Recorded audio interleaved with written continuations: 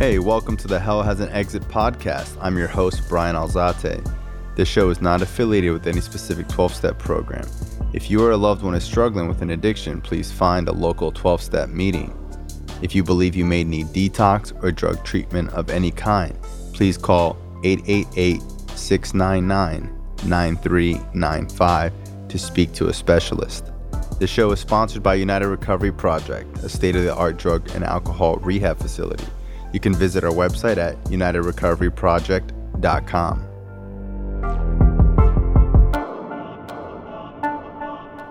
All right, so welcome to Hell Has an Exit. I'm your host, Brian Alzate, and I have my friend Dana Dane. Known you a long time. You got an amazing story. I know I don't have a lot of women speakers out here. I know you got, badass recovery, and I thought it'd be cool to have you come on the show. Well, thank you, Brian. So I suppose I'll just start, from the beginning. So I am a local here in Florida. I was born in Hollywood, Florida, and I was raised by my grandparents since the age of 3. I remember always feeling very, very different because at that time, people consider that broken. And my grandparents gave me stability growing up. But I remember because it was my grandfather and my grandmother picking me up from school, it was that difference, right? So I remember the first thing I always wanted was to be able to fit in, right? And because of that, people made fun of me in school because of it. So long story short. And why did you live with your grandparents? My mother and my father were addicted to drugs. Did you know that growing up? No, my grandparents did a pretty good job at hiding it from me until I started to ask questions. My grandmother would tell me, you don't want to be like your father. Your father's in and out of jail. He does, drugs. And it started to make sense back in the day when I was a kid and they taught us about DARE. But then curiosity, when I got old enough, of what kept my father away from me, and that's when I started to dibble dabble in mood or mind altering substances. So growing up, you started getting picked on. Why?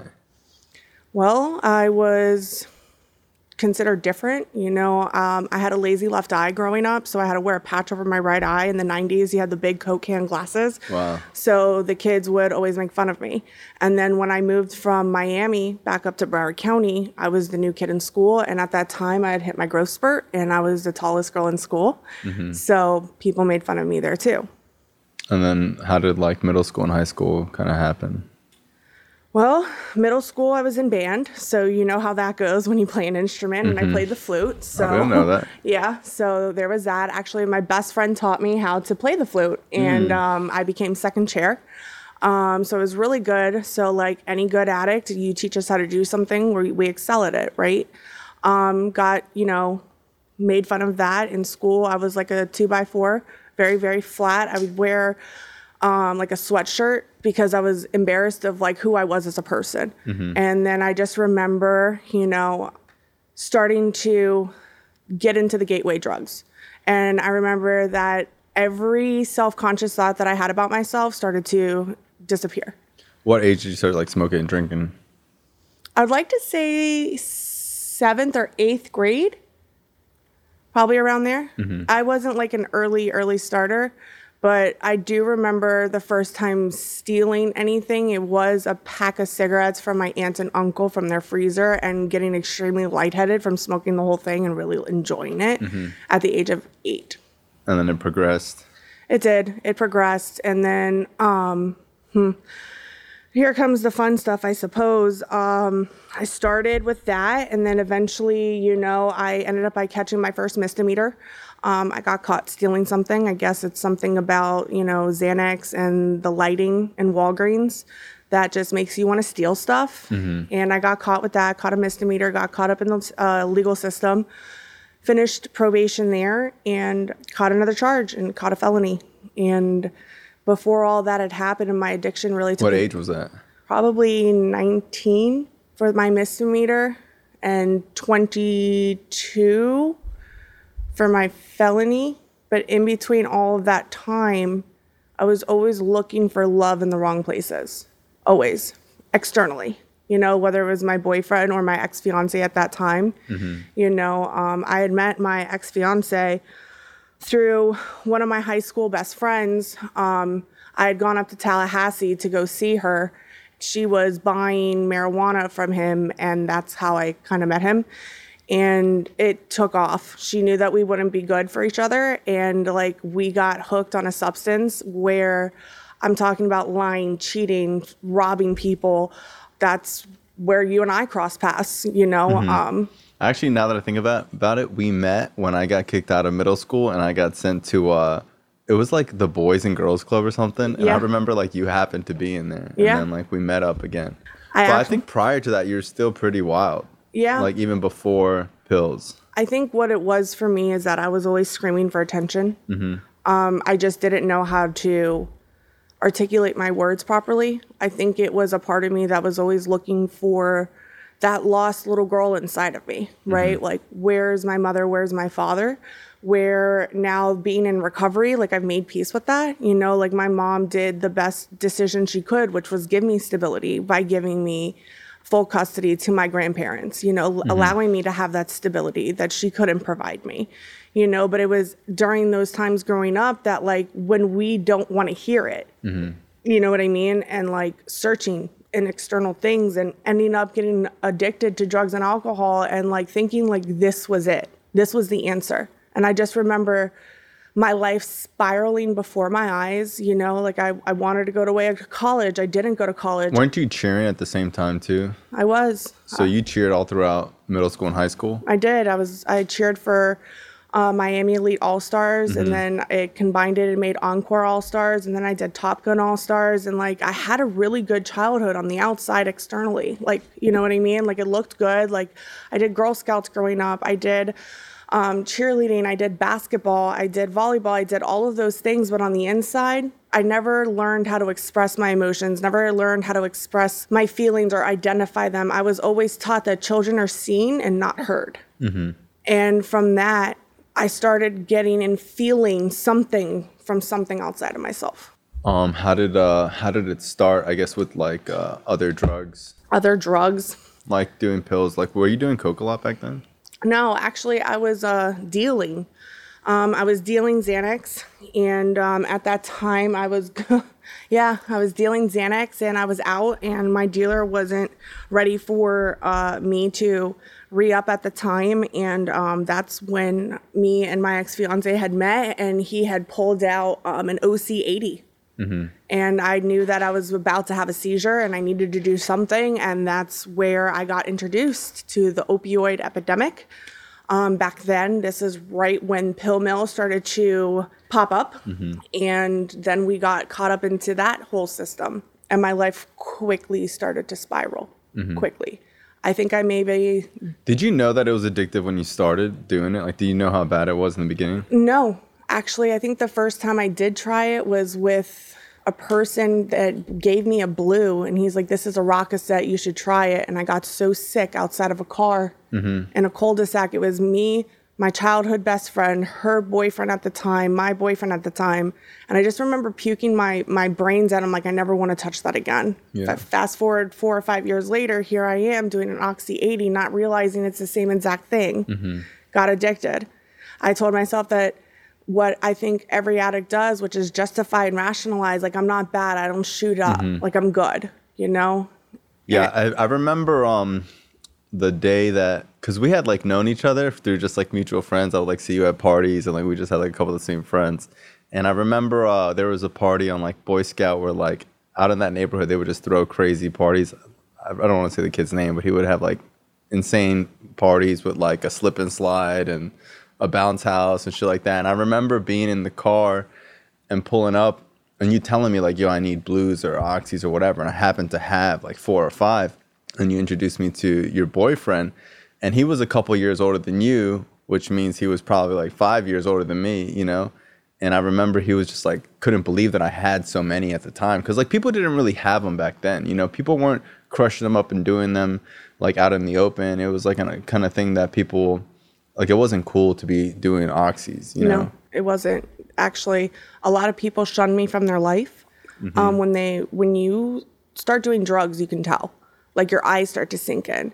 You start to look really, really like you barely have meat on your bones. And like a lot of people started to stop associating with me and my ex-boyfriend at that time that eventually became my fiance. And I remember finding out when my childhood best friend did it. And she's like, well, if you ever start shooting up, I'll never talk to you. Same thing I said to her. I said, well, fine. If you ever start shooting up, I'm never talking to you. Me and my ex-fiance said the same thing. And then I told him, I'm like, this is not working for me anymore. It's like not working for me. So I needed to take it to the next level. And like it became this huge thing. And then like we all started doing it behind each other's back. And like that's where me going in and out of jail came into, you know, like trying to get help, overdosing in treatment centers, the lying, the manipulating. Like I just felt so lost, like so lost. Like my track marks were blacker than the color black. How did you start? Because like I remember when I got clean, people that were doing it weren't really shooting up yet. Like I was trying to. I remember like Googling online like how to shoot up Roxy's or how to shoot up Oxy 80s at the time. I just remember like when I was using, people still had jobs and functioning and like were doing it like kind of like in a fun way. I remember being like strung the fuck out, you know, like I was not having fun. I wasn't doing it to party. I was just doing it to survive. Me and your ex-boyfriend were like really into robbing people. And I remember like we were like sidekicks. Like we were just down to rob. I hated you. I know. I remember you would just be like, yo, if you just got away from Brian, like Brian's just a bad influence. Yeah. I actually remember a lot of the times that my ex would rob a lot of people. But like the funny thing is that I would be right alongside doing it with him. Because like you said, it wasn't fun. After a while, it was more about survival. You know, it was more about not even getting high. It was just about not being sick anymore, you know, and it completely took over our lives. And like, I remember stealing stuff and like going to GameStop. With me. Yeah. Yeah. And like guessing just to go get drugs. Like, that's I remember I was like super dope sick and I was like waiting to cop and I didn't have money and I was like thinking of a way to get high and I actually hit up this girl that like lived around the corner from me just to like hang out to get out of the house. And I was at her house and I was like strung out on drugs. I can't believe this girl like hung out with me. And her little brother was like, do you have a PlayStation? And I was just like in my mind like, no, dude, I don't have a fucking PlayStation. You know, like I don't play video games. And I remember he was like, oh, that's so sad. And I was just like, well, I just don't have one. And I remember he gave me his, I think like PlayStation 3 had came out. I don't even remember, but he gave me his old PlayStation 2 with games. And I remember being like, is this kid serious? Like I was so excited to just sell it for drugs. I remember like once I got it, I just called you and I was like, yo, let's go to GameStop right now. I think I'll never forget the day that you're like, can you come get me? I want to get high. I'm like, yeah, sure. I'm at Broward. I'm at Central Campus. Where are you at? You're like, Western High School. I'm like, what? Yeah. Yeah, you didn't know how old I was. I didn't. I really didn't.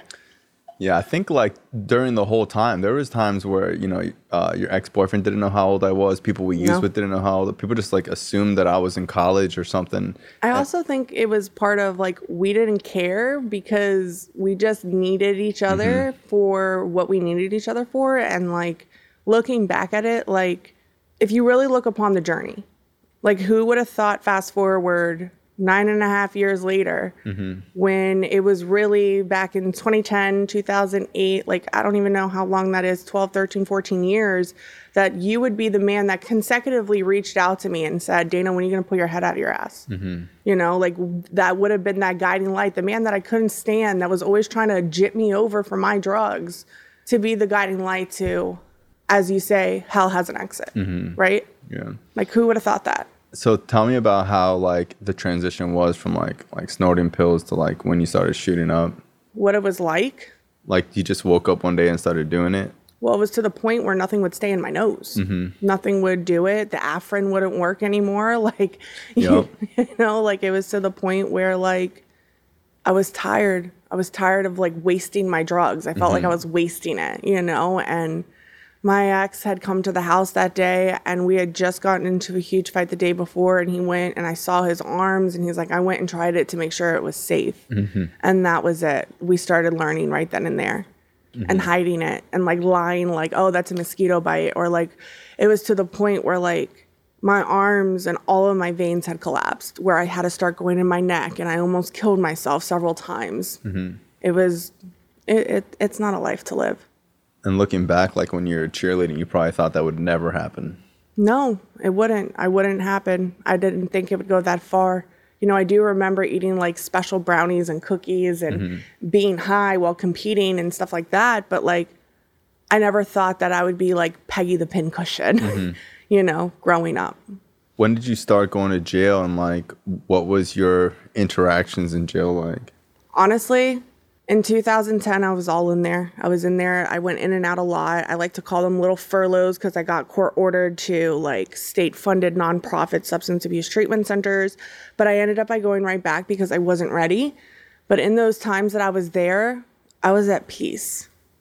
I don't know how to explain it, but like those are the first times that I really started to feel like a fleeting glimpse of hope because I was in the drug unit that they had me there for long term.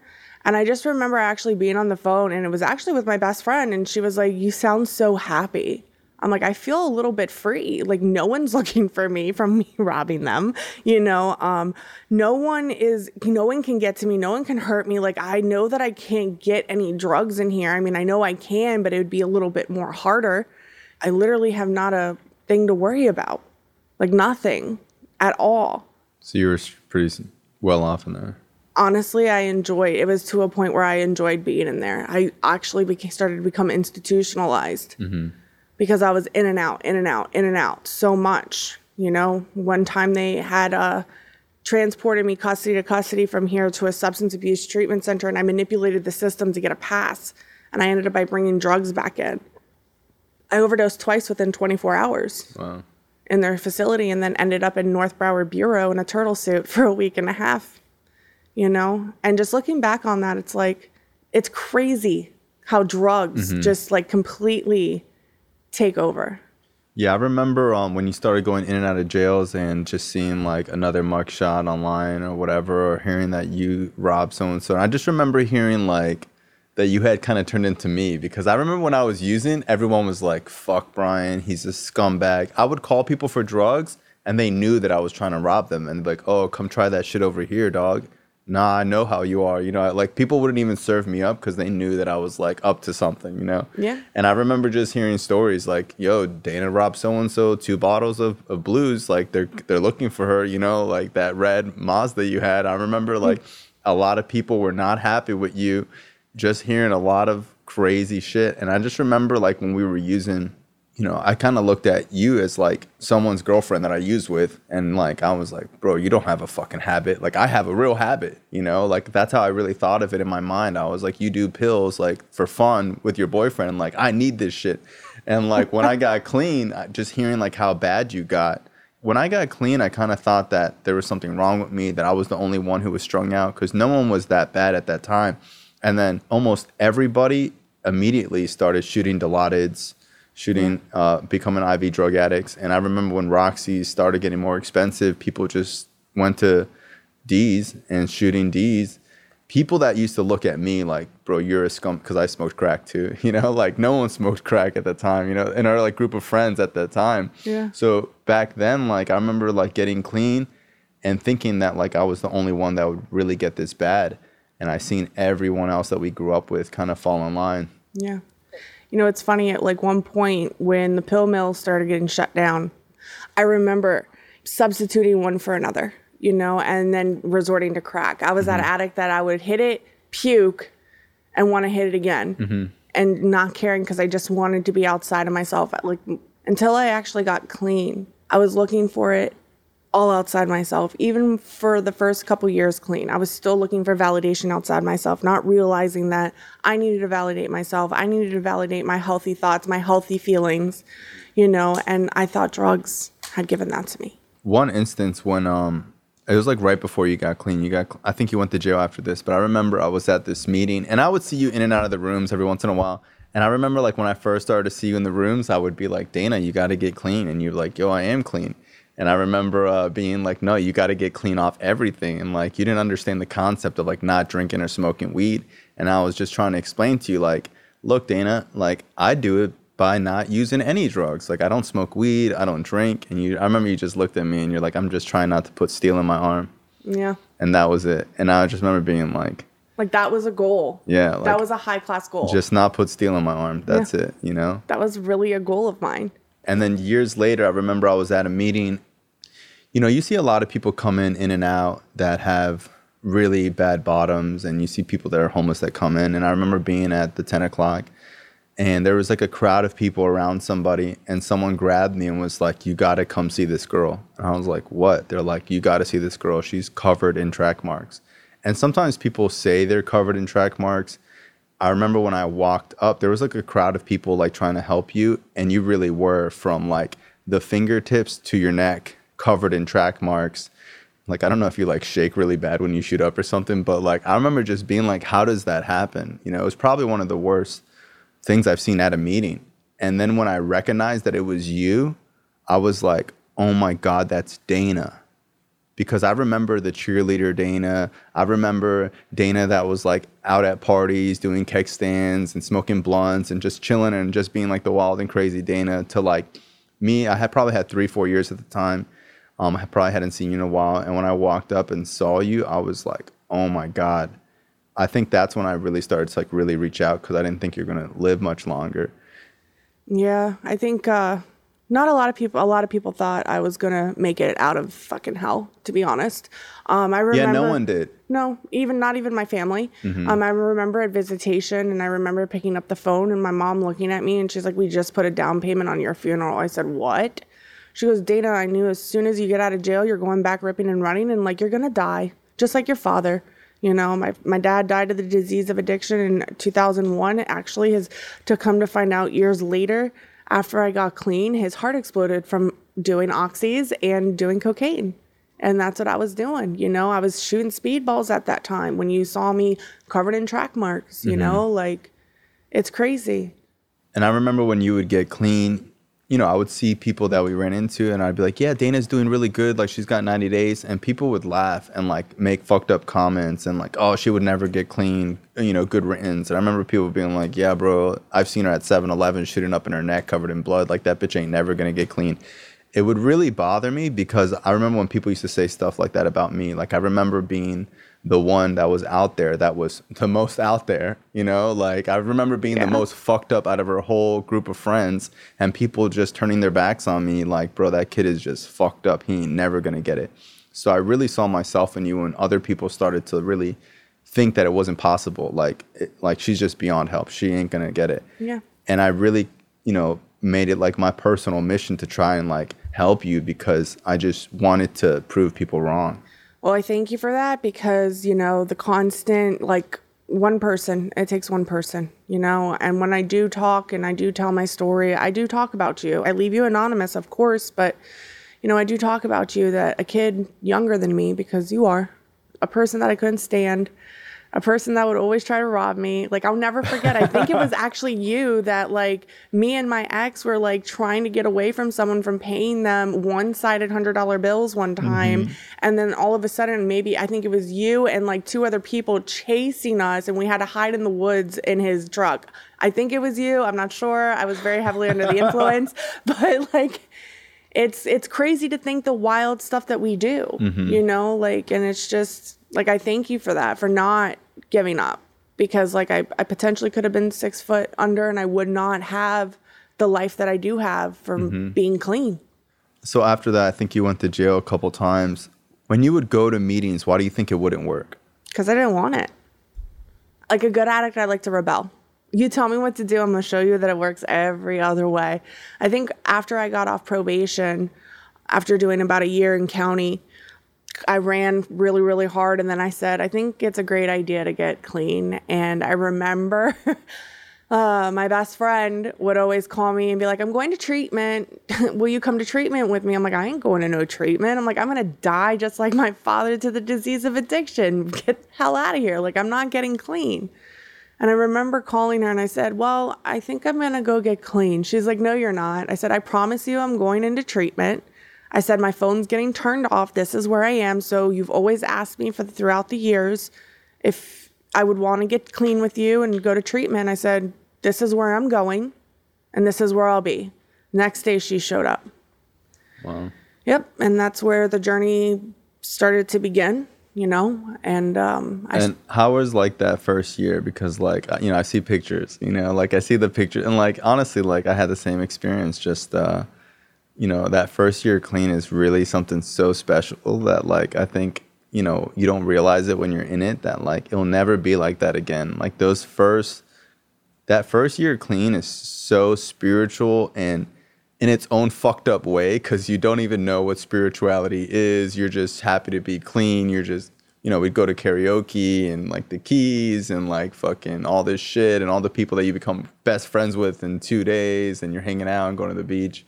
I just remember when I first got clean, it's not the way it used to be, that's for sure. Like, things change, it always does. But I just remember it'd always be a huge group of us everywhere we went.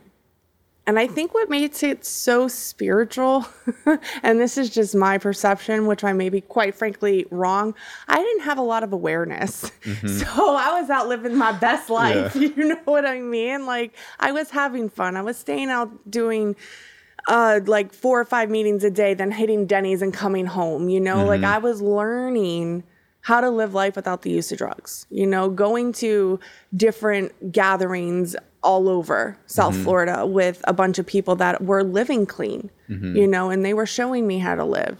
But at the same time, like, they say your first year is free, like it is, but also like I went through a lot of trials and tribulations too. Like, I went through an ectopic pregnancy at 6 months clean, and like I wanted to get high every single day, but like I used my friends that were clean to lean on and like literally walk through it.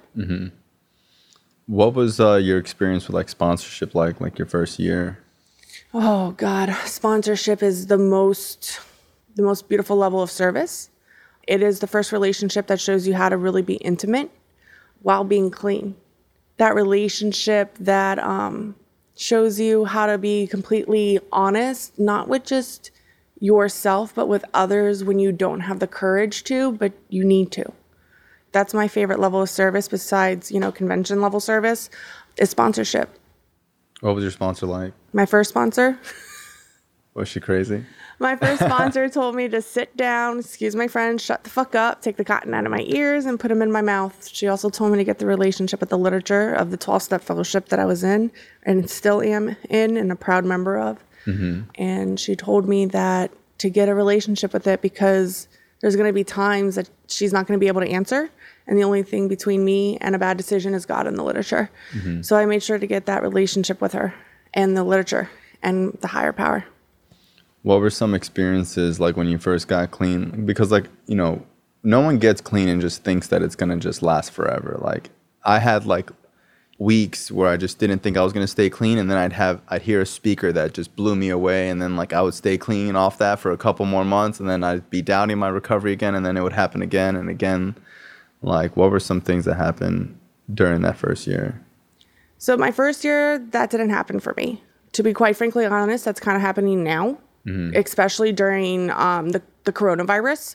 If I'm being completely transparent, there has been times that I've completely questioned my membership in the fellowship that I am in. But the traditions of it says the only requirement for membership, but once I say I'm a member, I do know that it comes with responsibility, and the responsibility is home group, sponsor, step work, right? So that's what I continue to remind myself. And one of the literature pieces is it says that complacency is a clean time killer, and it also says that just to sit your ass in a meeting. It says that, you know, and I actually took a commitment, and I'm doing a 12-step series right now, you know, because during this time, it's really, really easy to become invisible, especially during coronavirus. Sure. You know, like, we can all have a first step, but where's my second and my third? Who am I telling to be restored to sanity? Where am I turning it over? Because I think the hardest part with the third step, honestly, is I have no problem turning it over. I can make that decision. But my issue is trusting. And when I stop trusting is when I take my will back. What about, so like I know that, you know, people that are constantly in relationships while they're using, it's so hard to get out of them. And like what I tell people, like, you think staying in relationships hard? Like, getting out of one's a motherfucker. Yeah. So like, how hard was it to get away from that significant other? Because like, once you get clean, you want them to get clean. And like, we've been clean a long time. We've seen the parasitical relationships and how toxic a relationship can be? Oh, yeah. So the person that I thought I was going to marry and spend the rest of my life with, when I went into treatment and I got out, I went into a halfway house because they suggested that because I am local, that I need a different type of structure. And I took the suggestion and I followed my sponsor's suggestion. They said she said the two people that you can't hang out with alone is your best friend since you were 8 years old and your ex-fiance. So if you're going to hang out with them, make sure you're either at a meeting or other things because those are your running partners. You have to have accountability around you guys, right? Because there was one point where my best friend relapsed and she decided that she wanted to be a scientist and she wanted to go do more research. And I remember showing up at her house and I almost relapsed too. And thank God she was selfish enough with her drugs that she didn't want to share them because in that moment I would have relapsed, I wouldn't meet him by myself. I told him that if he wanted to meet me, he needed to come to a meeting. And he refused and he refused and he refused. And we ended up by ending it eventually, and I continued along my path and he continued along his, and he ended up by going to prison. He was supposed to bring me into prison until 2021. I will always love that man. He will always have a piece of my heart because we have and hold such a significant chapter in each other's lives that we still talk. He texted me the other day. He was I saw him the other day too. He's like, "Are you up?" And I'm like, "No, motherfucker. It's 10:30 at night. I'm sleeping. I have work in the morning." But he comes out with me to go line dancing sometimes. I talk to him about his girlfriends. That took time. When he was away in prison, I wrote him, the mother of his child hates me, but we have this understanding that no matter what, I got your six. We got each other and we're not going to let anybody come in between us. Yeah, even though he's not in recovery, I do check in with him periodically. And even for myself, I remember using him and Carrie were the only people that were really there for me that would pick me up. He picked me up when I got jumped. Yeah.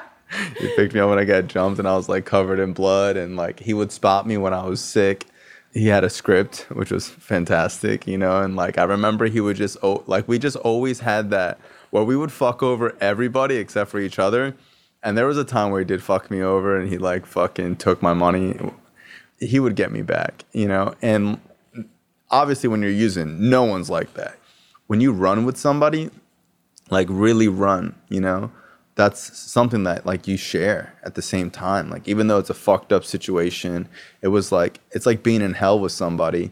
Literally, years later, now you're both out in your own little way. You both have found a way out. I can't say, he's not in recovery, but I can't say he's in hell right now. No. And it's always good to see him because, people see you in the street and they don't know your story. They don't know what you had been through. And even though I can explain it on a podcast over and over, it's different when you run into somebody that was bro, I was there. I remember what it was like for you. Mm-hmm. Or they've watched my journey of the progression of just watching my mugshots, you know, and the progression of watching my life transform on social media. I'm hitting the sky is the limit, right? I'm clashing through barriers because people said that I wouldn't be able to do it because of my background, and all because I'm clean, I'm still able and capable of doing it. Speaking of which, what made you want to go back to school? My child, single mom, walked through a custody battle and all of that. Me and the father of my child just don't work, and that's okay. He's a wonderful, wonderful father. But I realized that working as a tech, which is nothing wrong with that, but it wasn't enough for me and my daughter. So I went back to school, and, when I went to go do what I wanted to do, they told me that I wouldn't be able to. And I said, that's fine, which was to work with children. I wanted to be an elementary educator. So I changed my profession, and I didn't know at the time what it was going to be. But once I did have my kid, I figured it out. Looking upon my journey, everybody that had ever touched my life was a social worker. That's what I am. I'm a social worker. When did you graduate? This year. Hell yeah. Yeah. I graduated this year with my master's with a 4.0. Fuck yeah, that's cool. Yeah, I did. How did it feel like to graduate? I didn't get to walk the stage due to Corona, but I did make the best of the situation. But I can tell you from my undergrad, when I did walk that stage, I was completely crying, you know, because leaders lead by example. And I just want to be the best leader for my kid, you know, which I was told I could never have anyways from doctors because of my 6-month ectopic pregnancy. And because I stayed clean and I didn't leave 5 minutes before the miracle, I have a 6-year-old beautiful little girl who became the picture, and I'm the frame of that picture, and she motivates me daily, even though she's a huge pain in the ass. Don't get me wrong, you know. She drives me bananas sometimes, but she motivates me to do better, right? I want to know that without any man, woman, whatever, I can support me and my kid. And that's why I did do it. And when I graduated and my kid was screaming my name, Mommy, from the crowd, it was cool. The best feeling in the world. That like happy tears just rolled down my face. And she didn't get to see that for my master's, but I still ordered the cap and gown anyways. And I took pictures with her. That's because cool. Corona can have the ceremony. It cannot have those moments though, because that's what she's going to look back and remember. And then I started fighting with the state of Florida to get registered to start working towards my LCSW. And I've been doing that for 7 months. I finished class on a Tuesday. I got hired on a job on a Friday. I didn't even have my actual degree.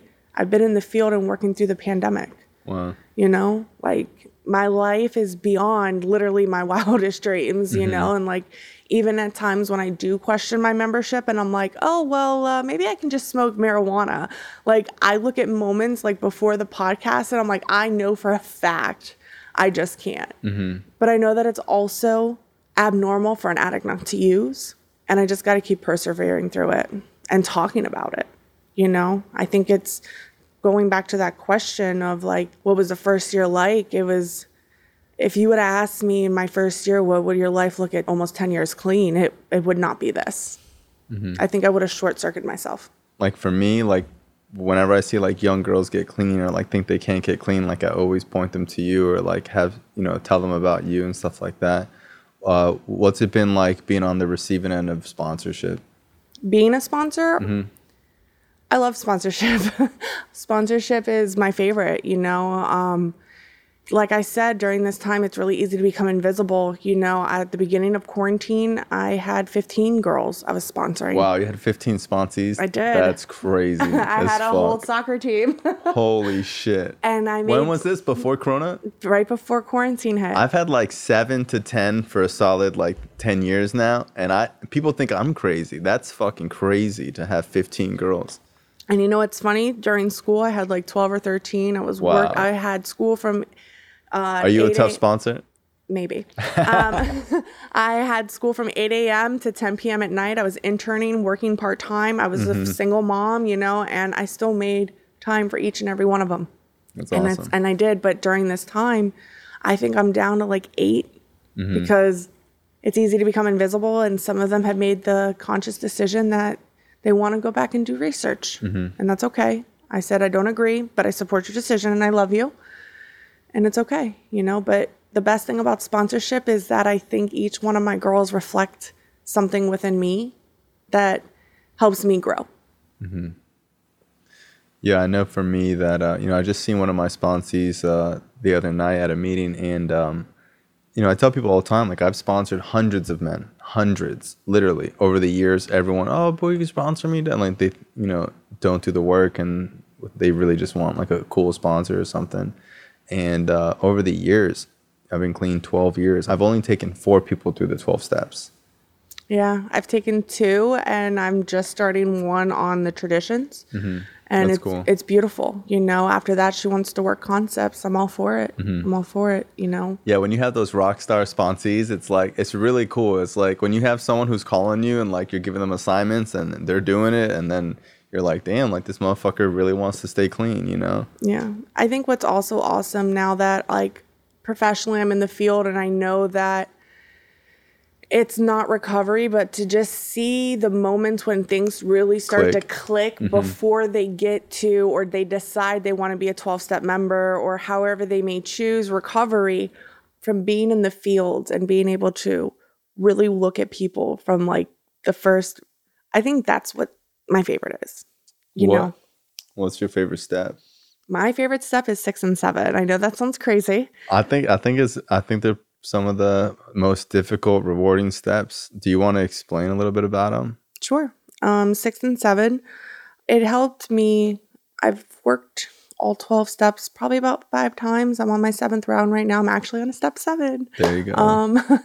But what it was for me is that it brought to light the defects that I have and how I fall short on them. 6 is the flat tire, 7 is the shortcoming, right? Mm-hmm. Flat tire, shortcoming, 6 is defect, 7 is the shortcoming, step 6 is the flat tire, 7 step is driving on the flat tire anyways, knowing that I have that defect. It helps me change and it helps me become a better person. It gives me a different perspective. And it's crazy because a defect can like literally hide as another defect, mm-hmm. right? And it comes all back for me to my childhood, literally. It literally all comes back to my childhood of looking yet again for that outside validation. When I feel low self-esteem, low self-worth, if I'm people-pleasing, caretaking, whatever mm-hmm. it may be. And just knowing the names of them. Like, because, I lived my whole life thinking I know psychology or I know how to read people, whatever.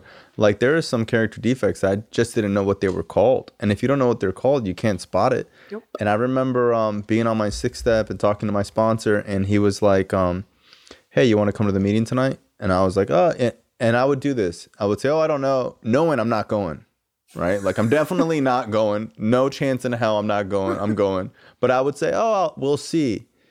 And that comes from an insecurity where I don't want to say no to somebody because they're not going to like me. So I say, let's see, because I'm scared of the rejection of them thinking that I'm disappointing their expectation, mm-hmm. right? So my sponsor was like, you can say no. You don't have to people please. And that's when I was like, wow. Is that what that's called all that? That's what that shit is? And you see it all the time now. You're like, oh, just say no, dude. It's okay. No's a whole sentence. Yep. It's okay to say no. Mm-hmm. You don't have to people please. And we get clean and we learn these things and we start to live differently. We start to think differently. I think the biggest defect of character for me that I learned about was emotionally unfaithful. Wow. I didn't know that was a thing. Like, I thought that, like, if you were in a relationship and you just didn't have sex or kiss or anything, like, you weren't cheating. Like, you were loyal. Mm-hmm. And then I come into recovery and my second sponsor told me that, like, you are so emotionally unfaithful. I said, excuse me? What is that? Like, I had no idea that that was a thing, that, like, if I'm hiding something, like, I'm not being faithful, mm-hmm. Like, if I'm admitting something, I'm not being honest and, like... deleting the text. Yeah, like, all of that, that is being emotionally unfaithful. Mm-hmm. And, like, I learned that. I learned that being clean. I learned that emotional blackmail is a thing, like, mm-hmm. throwing things in people's faces, being silent treatment. Yeah. Like, everything that I, like, grew up in my household, it started to click for me that, like, holy shit. Like, for example...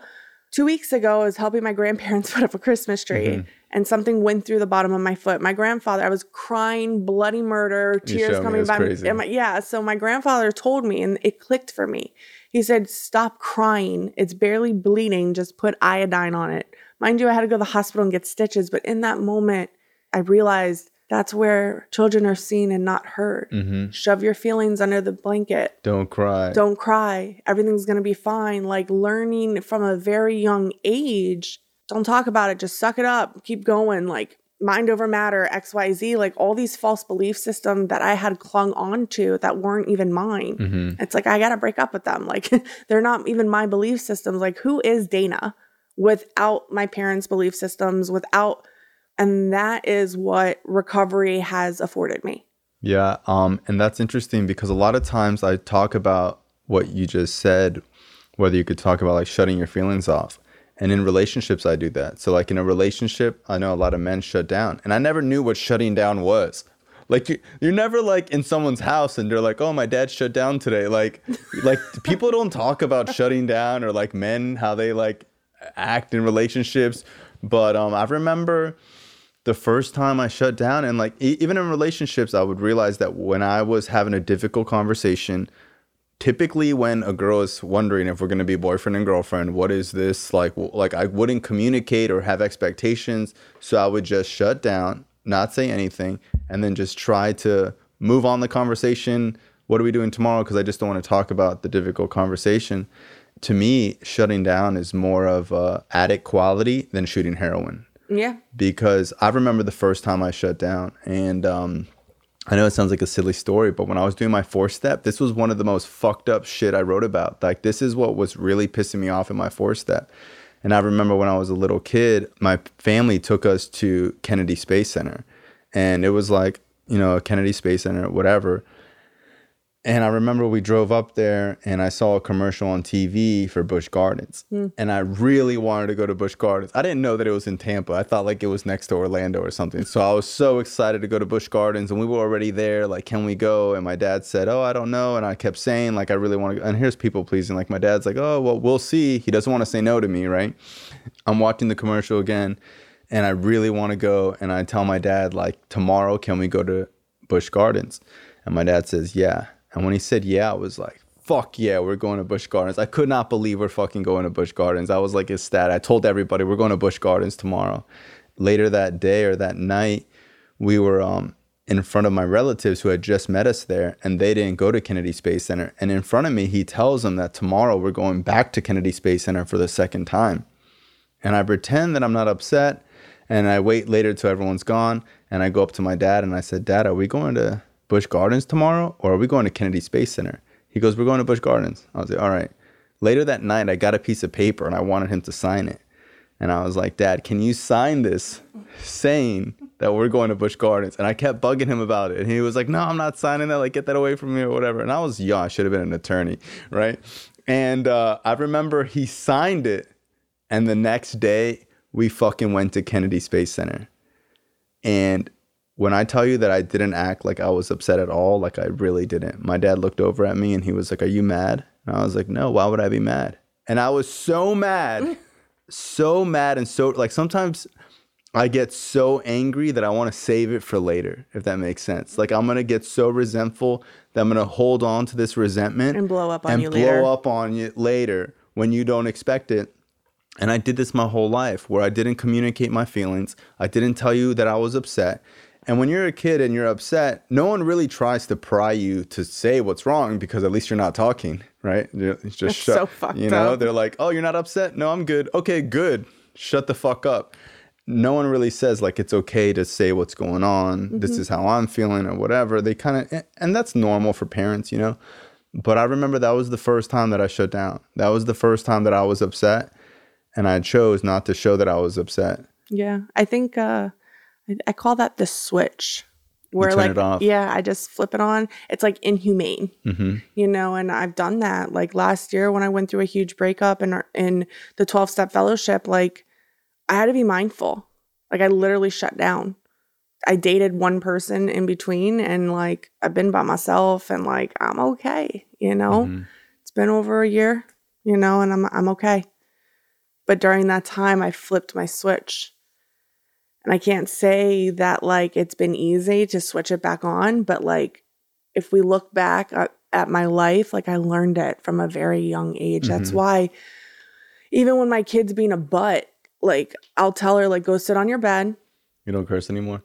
No, I do. I do. I curse all the time. Don't let me fool you. I'm just trying to be a little more G-rated.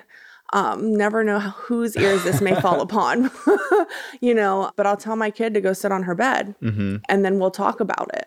And I'll be like, how are you feeling? And I don't know if that's just the therapist in me or, you know, whatever it may be, but like, I encourage my child to tell me how she is feeling after we talk. You know, sometimes I won't. And that it's safe. Right? It is. Like there's not, like, I'm not going to emotionally blackmail you about this later. But I also teach her that safety lives inside of her and trust lives inside of her and security lives inside of her. And I think that that's really important because I never learned that. I was always like, as a kid, like we learned that safety and security is outside of us from our moms and dads. And like, then we learned to trust our parents, and like, it was outside of us externally, where I'm teaching my kid that it lives inside of her, you know, or I'm doing my best. I mean, you know, either way, I should probably start spending money and putting it aside because like I'm doing something and I think it's right. My kid's going to probably think it's wrong. You know what I mean? So, I mean, I'm just doing my best, you know. Does your daughter know about that you're in recovery? Is she old enough to conceptualize that?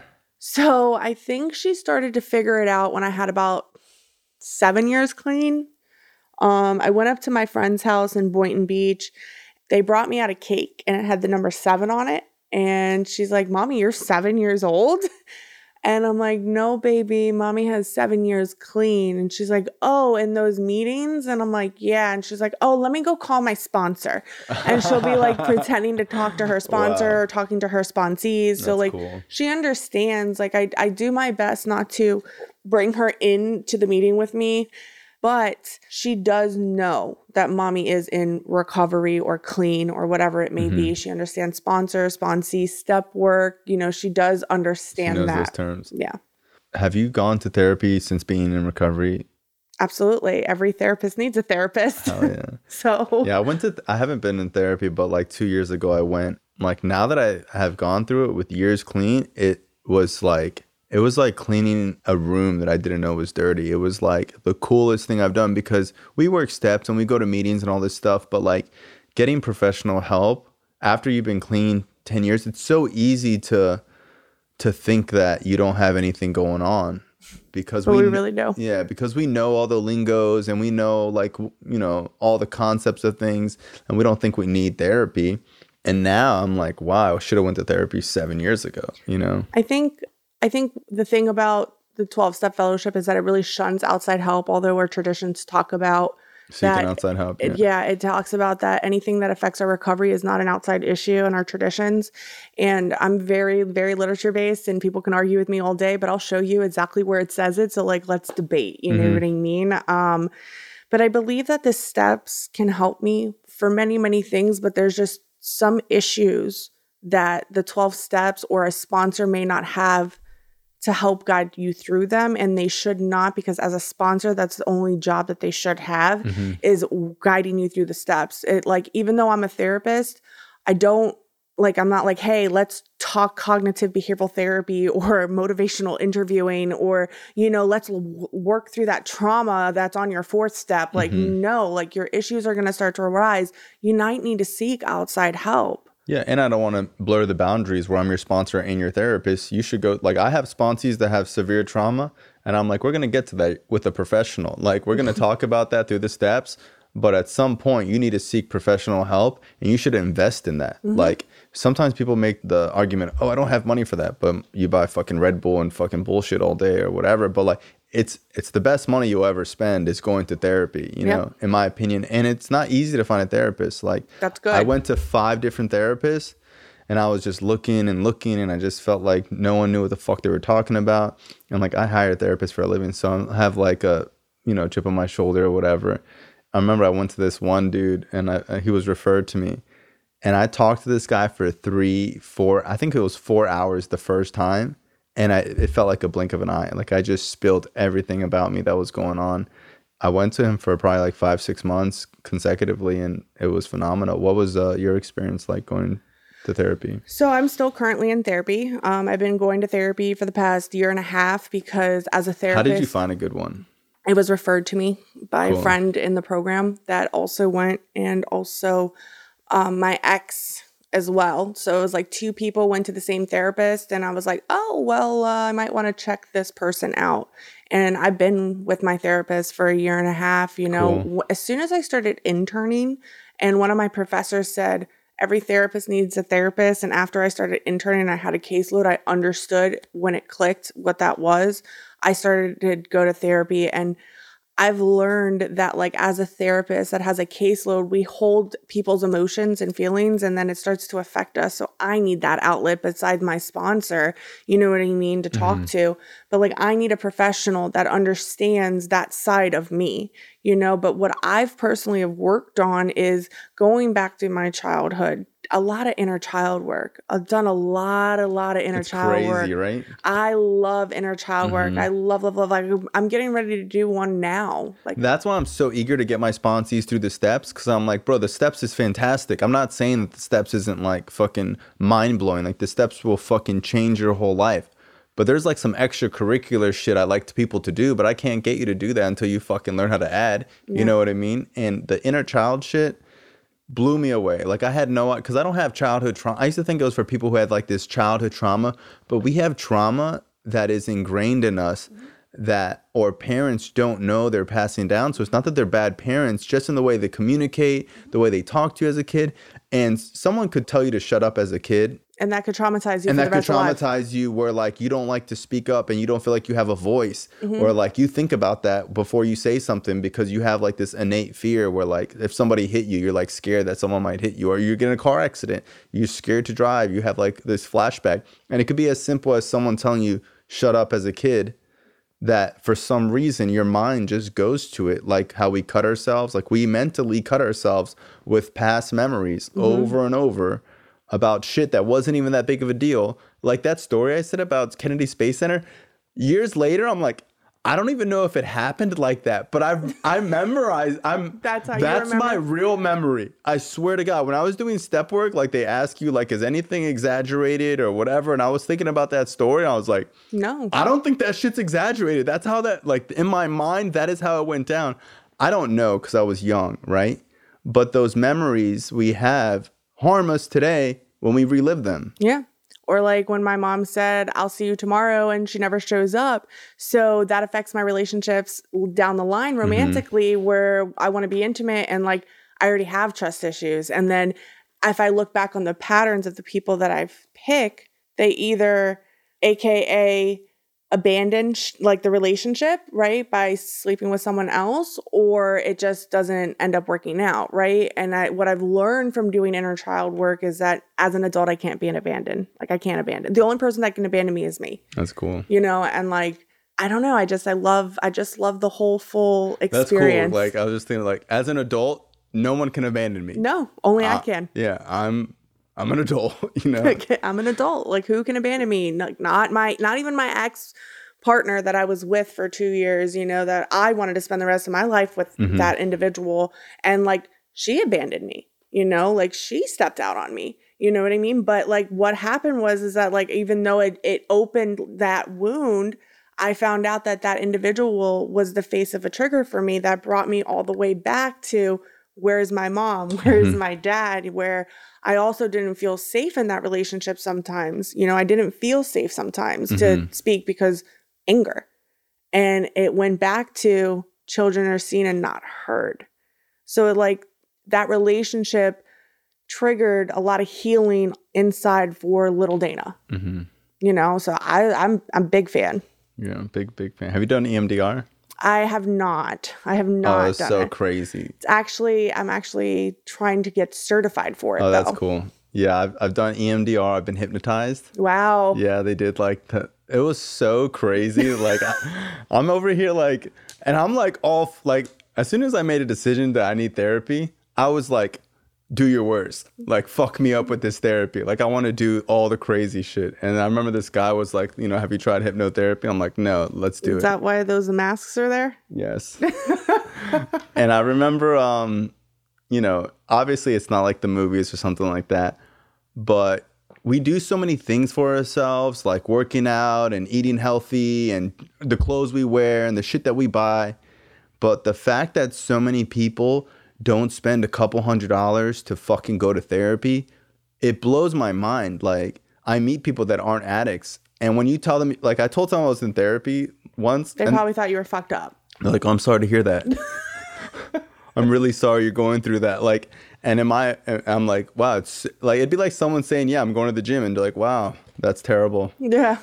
Well, to be honest, that's quite frankly, besides just writing on my step work and doing my therapy myself, that's quite frankly the only healthy thing I do for myself.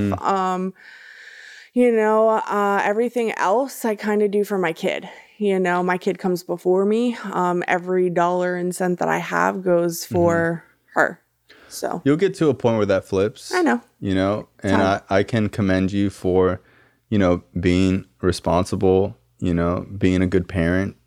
And that's what being a parent's about. You know, you start putting your kid ahead of you. But at some point, there needs to be that switch back where you're like, okay, I need to take care of Dana, or I'm not going to be a parent at all, you know? So I appreciate you coming out. I love you very much. I love you Thank too. you. I know Thank you didn't want for to the do this. opportunity. I didn't, but I always say yes to you because of what space you hold in my heart and Appreciate my that. recovery. Love you. I love you too. Thank you.